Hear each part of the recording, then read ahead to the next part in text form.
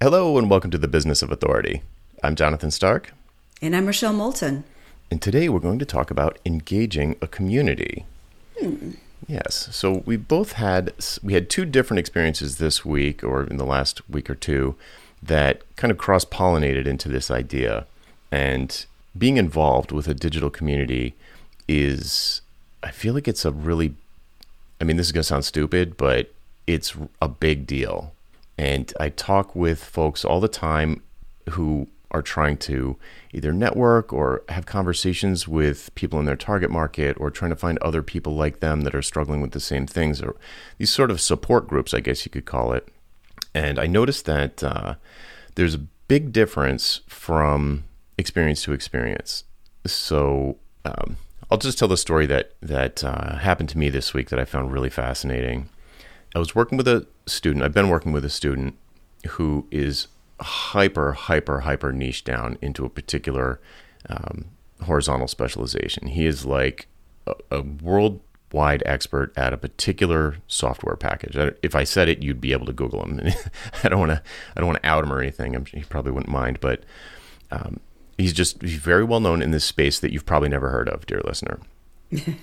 And I'm sure I haven't. Yeah. I never heard of it before, and it's software. So when we first started working, one of the things that is good to do is to research your market. A good way to do that is to sort of go around online and find watering holes where people who are in your target market or your colleagues or whoever, the birds of a feather, where they're hanging out, what they're talking about.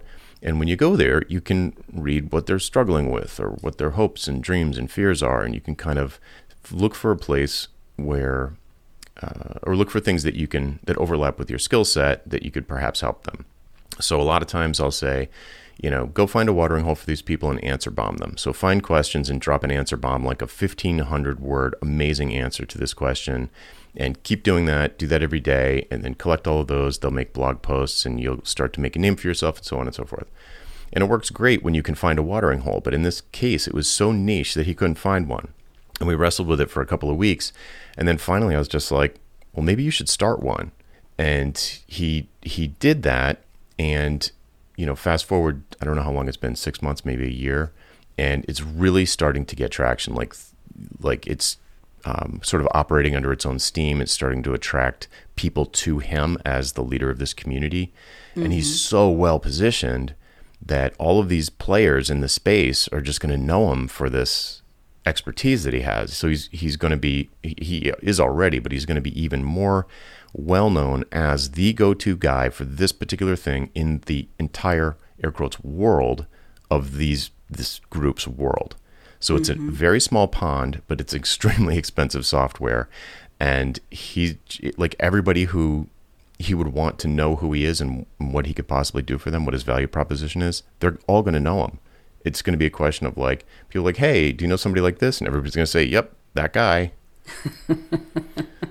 So there were a couple of steps that he went through that I think will be interesting for anybody who's thinking about starting a community. I'll blast through them really quickly. The first was he started really small. He handpicked about 10 people that he knew as colleagues from the space that he already had a relationship with from going to conferences and that sort of thing, and carefully picked that first small group of people. And it was invite only, didn't let anybody else invite people. It wasn't paid or anything. He just invited these sort of like initial members. And it was pretty quiet at first. It was maybe 10 people. So he had to, we would, come up with ideas to keep them engaged so they didn't just ghost, so you didn't want this ghost town effect. And it got to the point where they were sort of, he got into a routine on a particular date, ask an open-ended question, and people would chime in like, oh, this is what we're working on this week or whatever. And then they started to connect with each other, and then conversations started to flow a little bit more naturally, but it wasn't really busy. At a certain point, I should also point out that he had a document that people would read when they came into the room about the code of conduct and the expectations for the room, what it's for, what kind of conversations were good to talk about, and what things were maybe better to talk about somewhere else. So there was a defined, sort of the Magna Carta of this Slack room, and say, okay, here's what this. I think that's critical, because if you don't do it, people will ask for it. they'll DM you and say, is it okay if I share a link to this thing? So everybody's, and for every person that asks a question like that, probably the rest of them are wondering. So you might as well just lay out, here's what's out of bounds, here's what's in bounds, what's it called? Chatham House rules, no sharing stuff outside of the stuff like that. Right. So he had that code of conduct. He had this handpicked group, the initial cohort. And then after a little while, he said, once it felt stable and cool, but also wasn't really growing, he wasn't inviting any more people. He said to everybody, hey, if you know a friend or two that's cool, AKA would fit in with us, go ahead and invite them. And so he got a few more people, and that built up. And then he started a podcast, and the podcast has the same name as the Slack room, and it's the same group of people. It's exactly aligned. And he started inviting luminaries from the space to come on the show. And he's only done a few episodes so far, but on the podcast website, you can apply to join this Slack room. So basically, if you're interested in this podcast, you're probably a bird of a feather. Yeah. You probably will fit in. So these guests who are well-known people, but not competitive with my guy, they're in-house at Fortune 500 companies. They'll share I got interviewed on this show, and here's the interview. So then 40 people inside of this company would listen to it, and then some of them who really care about it would go, oh, I can go join that room. So now it's sort of taking on its own steam. It's like getting rolling, and he's got 20 or 30 people who can lead through example, like their behavior is kind of modeled. So when new people come in, of course they read the code of conduct, but still they see the threads, they see the kind of conversation. So it doesn't take a lot. It really doesn't, my student doesn't have to do a lot of work to keep the conversation going or keep people in bounds on, like, could we not talk about religion in here? It's really not about that or whatever the case may be. And so now the community, it's still early days, but it feels like at this point the community is like, it has this lift feeling. He said to me yesterday, he was like, yeah, I can feel it. It can feel it taking on a life of its own. It's attracting people who are like, oh, can I join? Can I join? Can I join? And I think this whole saga that I'm dragging you through took about 6 months, but I'm famously bad at estimating time. So maybe it was 9 months. But it's really not tons of work. It's just a little bit of gardening type of work where you just go out, weed the garden, water it a little bit, and just come back every day. And it's very organic from the way you described it. Yes, very organic, but carefully. There's like stages. Carefully. It wasn't just like, hey, does anybody want to join? Oh, free. It's anybody can join for the next 6 weeks. And just like you get a bunch of people who are maybe not a good fit, not who you're looking for. And I don't know if I mentioned it, but this is free. This is a free room. This podcast is obviously free. But from a marketing standpoint, the positioning effects are going to be unbelievable. Well, yeah, because you take something like that and you think about how that applies to your business model later on, right? And maybe the best way is it will always be free because he's going to get leads from there. And let's imagine that because he's this super expert, his fees are really high. Right. And this becomes a feeder system for projects. But it could take a different direction. It might decide that this should be a moneymaker on its own. So it gives him options and opportunity. Right. Yeah. He's a very high price consultant type. So, 6-figure deals they're pretty much the norm. So, if he gets 2 projects out of this a year. Yeah, that's his warming plate, right? Yeah. It's how you keep those people, in motion, or warming up to when they're ready to work with you, or you're ready to work with them because he may just be booked up for a year in advance. Mm-hmm. It also gives you, and this is true in many cases, true with me, it's true with him. It gives you, it allows you to very, very easily keep your finger on the pulse of what's going on in all areas of the market. So, a news item will come out. And then he can DM like up mover and shaker who would know more about it than him, like back channel and say, hey, what's going on with this? Mm-hmm. And as a consultant, that's solid gold. Yeah. You basically have ESP about the market. It's amazing. Yeah. So, okay. So that was the story that happened to me this week that triggered the sort of idea to talk about engaging a community. But that's from the creator side. And there's a million things we could talk about in terms of like, how much to charge, whether or not to charge, monthly annual, lifetime. There's a million things you could do there because you could turn it into a moneymaker on its own. Totally. And you could stack different options and price those in different ways. Yeah, like a freemium or all, the VIP. And, there's a million things. So that maybe that could be an entire show. But so that is the sort of creator side. And I think the big takeaway that I would want the dear listener to keep in mind is if you're looking for a community and can't find it, maybe you're the one that needs to start it. Yeah. And if you follow this approach, and I don't think I would change, I can't think of a reason why I would change the approach that my student took here with a different group. I've done a similar thing trying to get, my first Slack rooms off the ground. You have this sort of handpicked small group.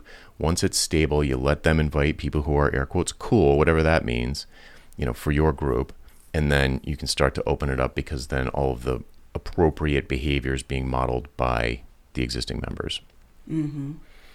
Yeah. And there are all sorts of benefits to it. But Rochelle, your side of the story was as the member, and I'm actually a member of quite a few rooms, some paid, some free. And it's interesting how it works. So what can you tell? I don't know how much you want to tell about your experience as a member. Yeah. So, part of what I do in my spare time is I have a real estate business. And so I'm, looking for property but I'm still, a relative newbie at that kind of stuff. And so I've realized after I did my first deal and working on the second and have a third in the periphery that I needed some community. And selfishly, I was thinking, I'm sure there's people I can learn from. And so there's a big real estate community that I looked at, and I kind of was turned off by it because it was very sort of this bro culture. It was all these young, hard-charging guys. And I just, I didn't feel like they were my people necessarily when it came to real estate. But I thought, what, they're the big kahuna. I'm just going to check it out. So I joined, and joining was free. But when I say join, I meant I put some effort behind it. So I created a profile, I stuck my picture on there, I explained my story, explained what I was looking for. And then I thought, it has, it's almost like a LinkedIn thing where it shows you how many connections you have. And of course I had 0. I thought, I need to find some connections so I don't want to look like a loser on the site, right? And I didn't want to look like a taker either, because it isn't my intent. I wanted to give where I could give. And so I started reading, they call it forums. So they have all these different questions. Somebody will post a question and all sorts of people will comment. And so as I was reading those questions, I found people who I thought, oh yeah, I think we're in sync. And so I found people who were lenders. I found people who were flippers. I found people who rent long term. I found people who invested money. So it was just really interesting. It was like going down a rabbit hole of real estate. But what really struck me was how there were all these little facets. This is a big community. I don't know how many members, but I'm pretty sure there's over 100,000 on there. And because remember, you can join for free. So there's a lot of people, no picture, a one-line profile, and that's it. So there's a lot of those people, as well as the people who are really highly visible. Mm-hmm. And what struck me was that I could find other people who were grappling with the same issues as I was. And so I thought, well, while I'm looking through these forums, maybe there's some questions I could answer. And so I put a couple of keywords in of things that, I thought I knew something about. And so before I knew it, I was advising some guy about the color of kitchen cabinets on his reno, right?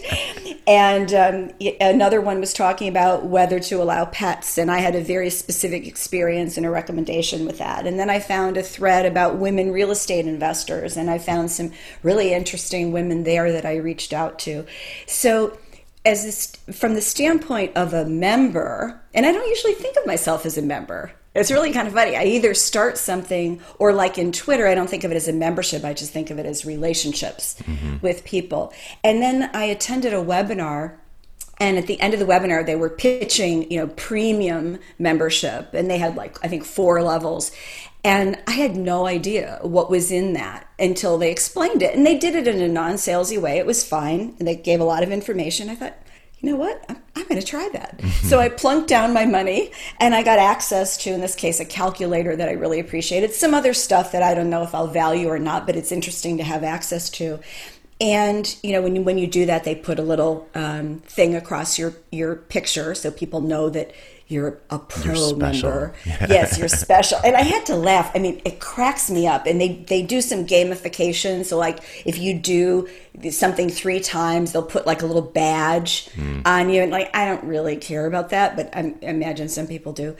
But I guess my point is that for me, if I was going to be in a community of some sort, I wanted to be part of it. I wanted to be visible in my own way.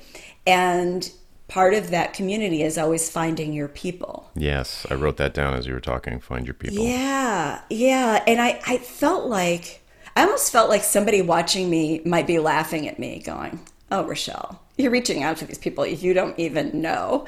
And some of them had less experience than me. Some of them had a lot more. But I wanted that balance.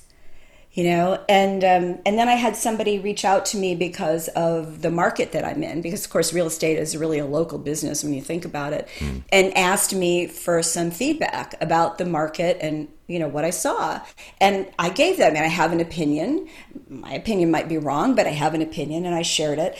And so it was just a really interesting experience. And then the other part of it was absolutely fascinating to me because I categorize myself as a newbie when we talk about this, even though, you know, I've owned real estate and I've renovated things over the years that I own. It's not quite the same as thinking about it as a business, right, as an investment.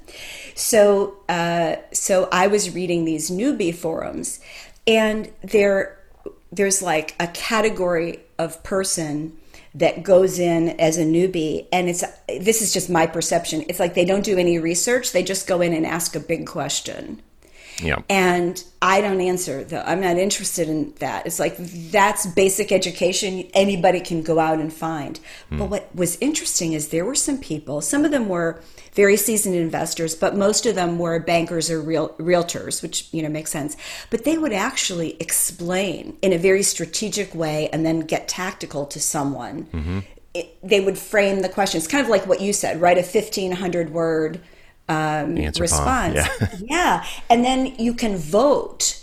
It's sort of like a like. It's the equivalent of a Facebook like, I guess. But you can vote on those answers. So for somebody who gives this really amazing answer, they might rack up a ton of votes for it. Now, I don't need a lot of votes for that. It doesn't really matter. For me, this is just learning. But for someone who is lending hard money to flippers, that will make that person be much more seen by other people in that marketplace. And, you know, not surprisingly, the other thing I saw was that it was the generosity. And the generosity had nothing to do with whether somebody was in the beginning, the middle, or the very experienced end of the spectrum. I could see that as well. People would say, well, DM me and let's talk about that. I'd be happy to talk to you about Buffalo or Baltimore or Austin, you know, whatever those markets were. So it was a really cool thing being a newbie, actually. I didn't go in with any expectations. I just thought, I'm just going to try this out and see what happens. So a couple of things I was taking notes as you're talking there, like that you already called out. One is, so these are advice. This is advice for people who are joining a community. One is find your people, because, you know, not everybody likes everybody, but you probably find people in, you know, if it's a community that you're on the surface interested in, there's probably someone who's like a personality fit in there for you, even if it's just one. And find them, connect with them, take the first step, be the one that extends the hand for the handshake. It might not be natural for you to do it, but probably everyone is waiting for you to do it. Everyone's waiting for someone to do it. And they'll accept for the most part. I mean, you just explain, hi, this is why I'm here. This is what I'm interested in about you. You know, you comment on something, sort of like seeing them in person and say, wow, those are really great eyeglasses. Yeah, exactly. You know, it's kind of the same thing, except you're commenting about their participation in the group. Yep. And so the other thing I wrote down is really important in that regard, to help to help your people find you. And so to make it easy for to help other people find you, you really want to fill out your profile. Like it's really important. So Yes. like never mind from like a business standpoint to be like hyper focused, and I'm sure these hard money flipper people that I don't even know what you're talking about, but those people who are helping the newbies, even though you're kind of like, wow, I can't believe this person is spending their time to help with this person who didn't even like ask a smart question. It clearly is just being lazy. Those people are probably hyper focused in their positioning and their value proposition, and it's very clear what they offer.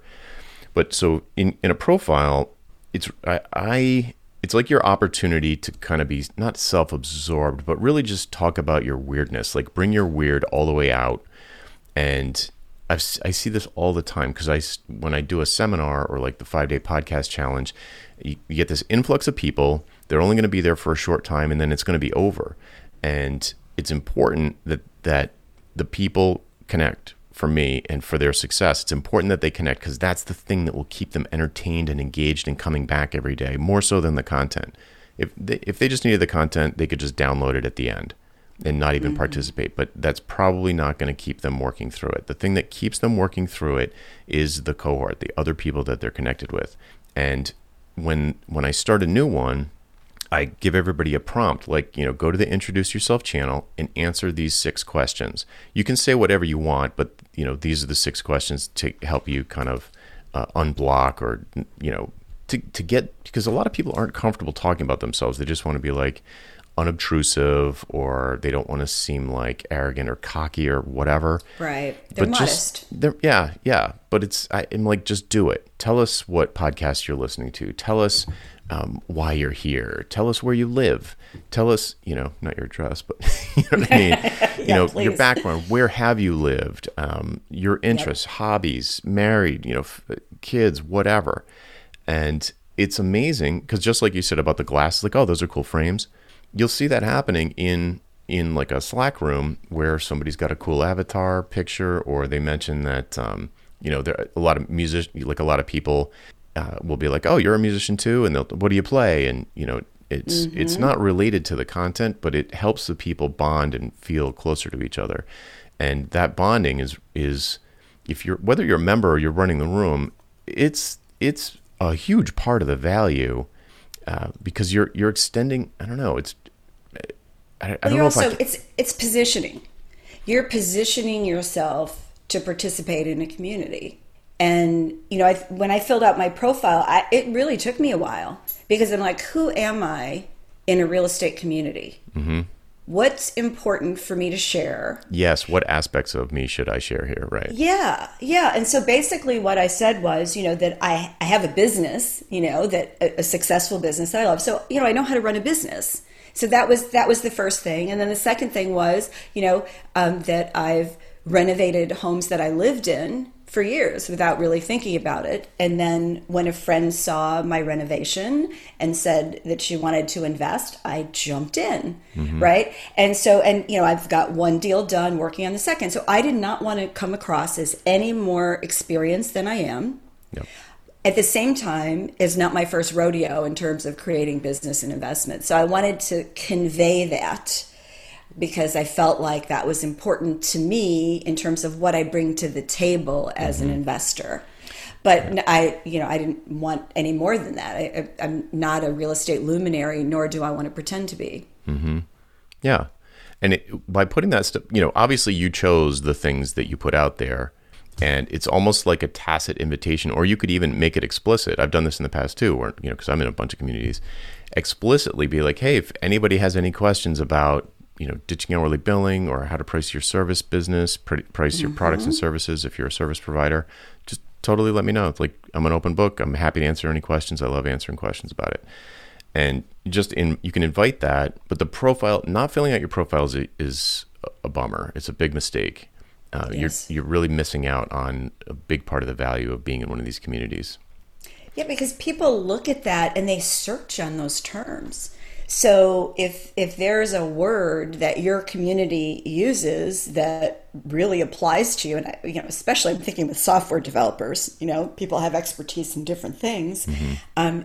Putting it on there will increase the likelihood that someone will connect with you. Yeah, absolutely. But I want to sort of loop back to a point you made earlier where first of all, you're honest in your profile. You didn't want to fluff yourself up to be more than you actually were, but you do have a certain amount of experience, and almost immediately found that there were people who had less experience than you in certain areas, even though you consider yourself to be a newbie in the big picture. Mm-hmm. So being able to sharing yourself in your profile and sort of like being yourself, sharing yourself, being open and generous in the profile is going to invite that. And that feeling that you get when you're like, oh, I actually know something valuable to this other person. Yeah. Like, it's a good feeling. It is. Know? So even if you don't have, even if you're not a worldwide expert, your expertise is kind of relative. It's like if you know more than someone else, you seem like an expert to them. It's totally, I mean, the guy was asking about the cabinets. He's like, well, I don't really know what to do. And somebody said, well, I paint everything beige. And I'm like, ugh. No. Beige reads brown. Do not go brown. Go white and gray. Yeah, beige reads dirty. Yeah, and I mean, and some other people have said, okay, Benjamin Moore color, 597, Navajo white or something like that. So so I could be a little mini expert, in that moment, and that's the whole point, is that you. At least the way I look at it is you engage with where you want to share wisdom, you engage with someone who doesn't have yours. Mm-hmm. And where you want to learn something, you engage with someone who's got a whole lot more than you do. Mm-hmm. Yeah. It's great. Yeah. So for folks that are listening who are like, yeah, but that sounds very time consuming. I can't afford to engage in these, frivolous isn't the right word, but I can't afford to just like flit around in these communities, like asking questions and answering questions and sort of connecting with people, socializing basically. And I just kind of want to address that. It's called business development. Yeah, thank you. It's like if you are really clear about your value proposition. So if you come in positioned really well, I call this t-shirt marketing with my students. If you're wearing a t-shirt and you go to a party and you have a t-shirt on, or a barbecue, I wouldn't go to a party with a t-shirt on, but if you go to a barbecue with a t-shirt on that says, I help software developers make more money working less hours. And you don't have to be rude or pushy or salesy or handing out business cards or anything. You're just broadcasting this fact. And if it's really, really clear like that, people who are interested are automatically going to be attracted to you. And they're going to want to, to pull it back to a digital membership community, there's going to be norms. There's probably rules about, not sharing links to your site. A lot of communities have pretty stringent rules about spammy behavior. So you don't need to be spammy at all. You just put on the t-shirt, and the t-shirt equals your profile. And, whenever I've joined a community and I mention I've written a bunch of books. One of them's called Hourly Billing is Nuts. And I play guitar, and I'm a black belt, and I mention these different things. I've got 2 kids, married, blah blah blah, all that stuff. I'm sure you won't be surprised to learn that lots of people are like, "What's this hourly billing is nuts thing?" And before you know it, it's like, well, we're not supposed to share links in here, but if you Google for me, and you'll find a whole bunch of information about that. There's a YouTube channel and podcast and all this other stuff. And it's not, and I don't force it at all. I just put on the t-shirt. And if somebody's interested, they're going to pursue their curiosity. So if you need an excuse to kind of justify what you would think of as socializing, it will work as business development for you if your positioning is laser focused. If your positioning is not laser focused, it's not going to do diddly in that regard. Well, and you don't want to spend time flitting around to 10 different membership communities talking about 10 different topics. You really have to manage your time and manage how you give out information. Mm-hmm. Yeah, right. I wouldn't do it as a full-time job. It gets too distracting. It's too confusing. But I do. So that's a good angle. We talked about this a little bit before the show. Do you know, off the top of your head, how many communities are you a member of? I guess I would include ones that you run. So how many are you a member of, either that you run or you don't run? Less than 10. Okay. Yeah, not a lot. Let's see, 1, 2, 3, 4, 5, maybe 8. Mm-hmm. And when you go to them, do you find that what is the trigger that causes you to go to different ones, or do you find that the trigger is different for different ones? Well, the trigger for Slack channel is when I see the little light go on my browser. And if I see the red dot, I'll go even faster because that means they've mentioned me by name and I want to make sure I'm paying attention. The triggers are different. Like the real estate one, my trigger is after I've gotten my core stuff for the day, I just check in and see what's going on. But I don't, it's not the rabbit hole. I did go down the rabbit hole for a few days when I started this because I really wanted to see what it was like and get to know it. But now that I figured it out, I'll look in, for 5 minutes and just see. I have a keyword search. So I see anything come up in the keyword search that is interesting. And if it did, I'd probably table it and come back to it at the end of the day and do it then because it's just not urgent. Right. But for my communities that are directly related to what I do every day, I check in if I either see activity or, me, I'm a scheduler. Yeah. So I'll go in at a particular time of day, depending on which one it is. Usually Monday through Friday, not usually on the weekends, but it depends. If I'm opening my laptop, I'll look at it. Sometimes I'll look at it on the phone. I'll check in that way. I really like your students' way of having a schedule. It says, and I don't know if he did it exactly this way, but I've done it this way and had clients who do it this way, where you say, okay, on Monday, I'm going to go in and I'm going to ask this question. And on Friday, I'm going to ask this sort of more social question. And on Wednesday, I'm going to do this. And they have they have kind of a loose, it's a tight schedule in that they always do it, but it's loose in the sense of what they actually bring up depends on what's going on in the world, in the industry, in your practice. Right. Yeah, that's a good thing to do to kind of pull people back in so they see the dot in the Slack. Yeah. In the Slack app. They started to do something that I think is really smart, especially to help bond people together. I think he does once a month Zoom calls. And they'll bring in, after a while, they started bringing in like a guest speaker, and they'd have, so the guest speaker would talk to like 15, 20 people would show up, and they'd have this Zoom call, which is a smart thing to do. I'm in roughly the same number of groups. I just looked in Slack. I've got 11 Slack groups. About half of them are ones that I run. So I go to those depending on the frequency with which I go to those depends on how much people are paying me to be in them. So for like my private coaching Slack, I'm in there every day. The group coaching Slack, I'm in there regularly, but not every single day, and on down the line. So like TPS, if it's running, I'm in there a lot. If it's not running, I'm not in there so much. 5-day podcast challenge that just goes for a week, and I'm in there a lot during the week. And then, and then the cohort is on their own for the next month until the room closes.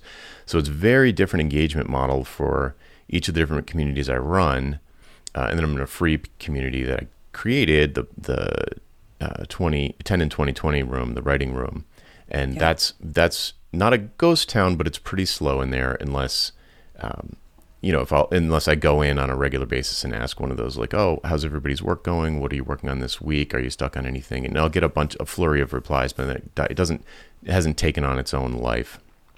But then the other rooms that I'm a member of, some paid, some not paid, some invite only, some basically public, I find that I get pulled back into them because I know there's someone in there who either I have a question for, or I have a piece of information for, or someone I know has a question for. So it's the people that pull me back.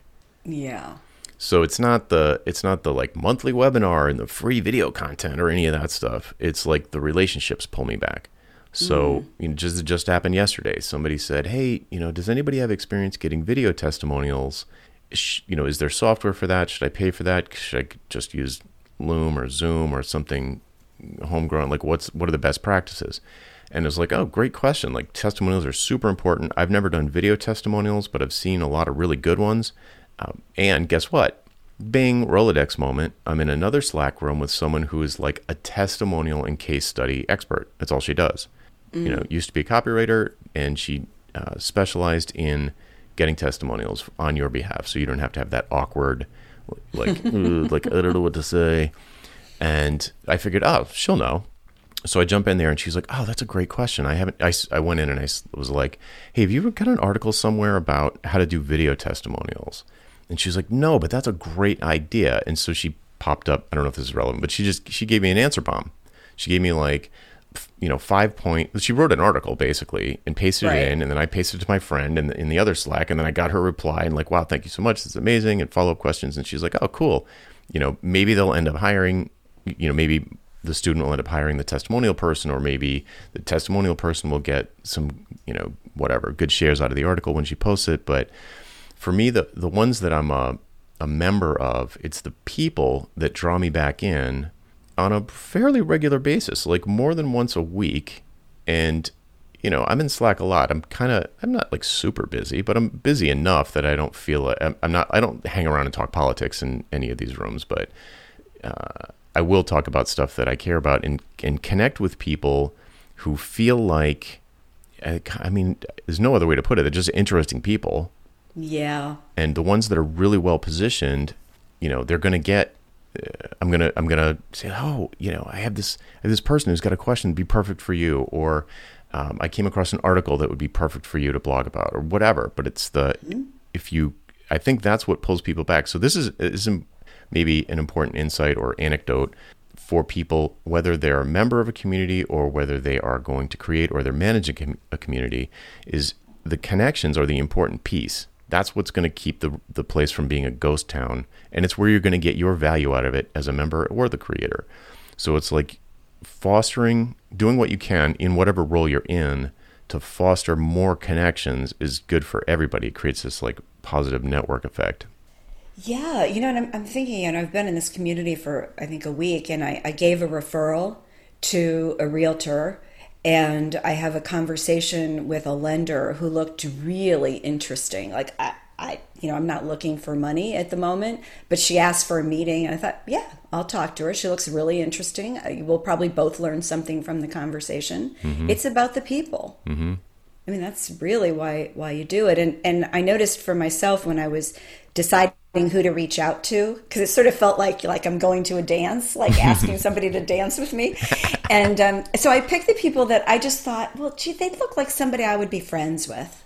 And they also happened to have a particular knowledge, or they were in an area of the country that was interesting, or it was a bunch of different things. But yeah, I haven't looked. I think most of them accepted. I don't know. Maybe there's some that didn't. I didn't really look at it that way. I looked at the people who did, and try to get to know them a little bit. Yeah, cool. I've got friends from. I was in a Slack in 2015. I probably mentioned it on the show before, where one person invited maybe 10 other people. It was a very specific focus for the room. It was business focus, people who have online businesses. It invited this hand-picked group of people who were all in different spaces and very different in many ways, but also similar in many ways. So it was an incredibly tight-knit group. We actually did, a number of us did meet one time, and there were a couple of, retreats that I didn't go to, but a few people got together in real life. But that if that had never happened, if I had never met any of them in real life, I would still say that I've got at least 2 close friends that came out of that Slack room out of 10. Yes, that's like crazy odds for me. I'm like I don't have like tons of friends, and I'm like, wow. That was a game changing room for me. That totally was a game changer for me. And you make, these turn into real relationships. Mm-hmm. It's like, yeah. Whatever, online dating. I know a ton of people who are married that met online. Didn't you guys meet online? Yeah, we did. Yeah, I know a ton of people. It's real. Like, these are real communities. Well, and here's the thing to remember, because this just made me think about this with meeting my husband. But one of the reasons why I tried online dating, it was quite a while ago, is that I kept thinking, what are my chances of running into, like, in person, exactly the kind of guy I'm looking for? And it wasn't about like how tall he was or, but it was, the kind of person I was looking for. I thought, it's almost impossible. I'm working all the time. I'm flying around the country. I'm never going to meet this person. And so doing it online was fabulous because, you have this whole pool just in your city. I didn't go outside of my city, but there was this whole pool of people I would never have met my husband in a million years, the old fashioned way. Yeah, same thing. And you get to connect with people, all over the country, maybe all over the world, depending on your specialty. And, that's one of the things I love about any work that I do is, I don't like it to be just US. It's so much more interesting when you get people from other countries, other cultures. We learn from each other. Mm-hmm. Cool. Okay. So what do we feel like the takeaway is here? I mean, I've got an idea, but if we're going to put a bow on this, what do you feel like the message is? It's interesting. There's a part of me that wants to say, you give first, and you give of the things that you have to give in the community, and then good things will follow. And that sounds sort of very like la la la la la. California, but yeah, I know it's a California boo boo sometimes. But I think that is it. And then the other related piece to that is to really be who you are in that community while you're being generous. Because if the community doesn't exist to help each other, it won't last. Right. It'll be a ghost town. It won't last. So the generosity has to be in there, but it has to be generosity that you can afford. In other words, that it's related to your wisdom, that it's the amount of time that you have to spare to what I would call business development. You have to, wrap some boundaries around it. Mm-hmm. But what do you think, Jonathan? What's your takeaway? Well, I'm looking at the title and I'm like, that's kind of the moral. It's like engaging community. It's like communities are important, but you need to engage. So like, don't, go first. Don't be a wallflower. Get in there, be generous to the extent that you can, be helpful, and put yourself out there just a little bit. But if you take this first step, find your people, and connect with the community, engage with the community, it's going to be good for you and it's going to be good for them. You know what I just thought of when you said that is years and years ago, I read a book about networking called How to Work a Room, or How to Work a Room or The Room. Mm-hmm. Great book. Taught me a lot about it. But one of the things that she mentioned was host HOST behavior. And I always took that to heart. So and it was written when virtual gatherings didn't exist, right? When it was all in person. But this idea, when you go to an event and you think, oh my God, don't know anybody here. And what's this like? If you start to think of yourself as a host and that you're watching out for the other people in the room, all of a sudden it's not about you anymore. You've given yourself a job. And so that it made is such a good mind shift. Isn't it? Mm-hmm. Isn't it? And so when you think about it, so I would go to these events and there might be, 100 people and I don't know anybody, but I'm supposed to work the room. So I would go and target the people who were standing alone because I thought they probably feel really weird and awkward. And so I would go talk to them. And sometimes if I knew more people, I would introduce them to someone else. But exactly. Anyway, if you apply that same idea to a virtual community, makes all the difference. Oh, I love that. Cool. All right. Well, hopefully that's been helpful, dear listener. Hopefully. That's it for this week. I'm Jonathan Stark. And I'm Rochelle Moulton. And we hope you join us again next time for the Business of Authority. Bye. Bye-bye. Oops. Smash. It's okay. We were done.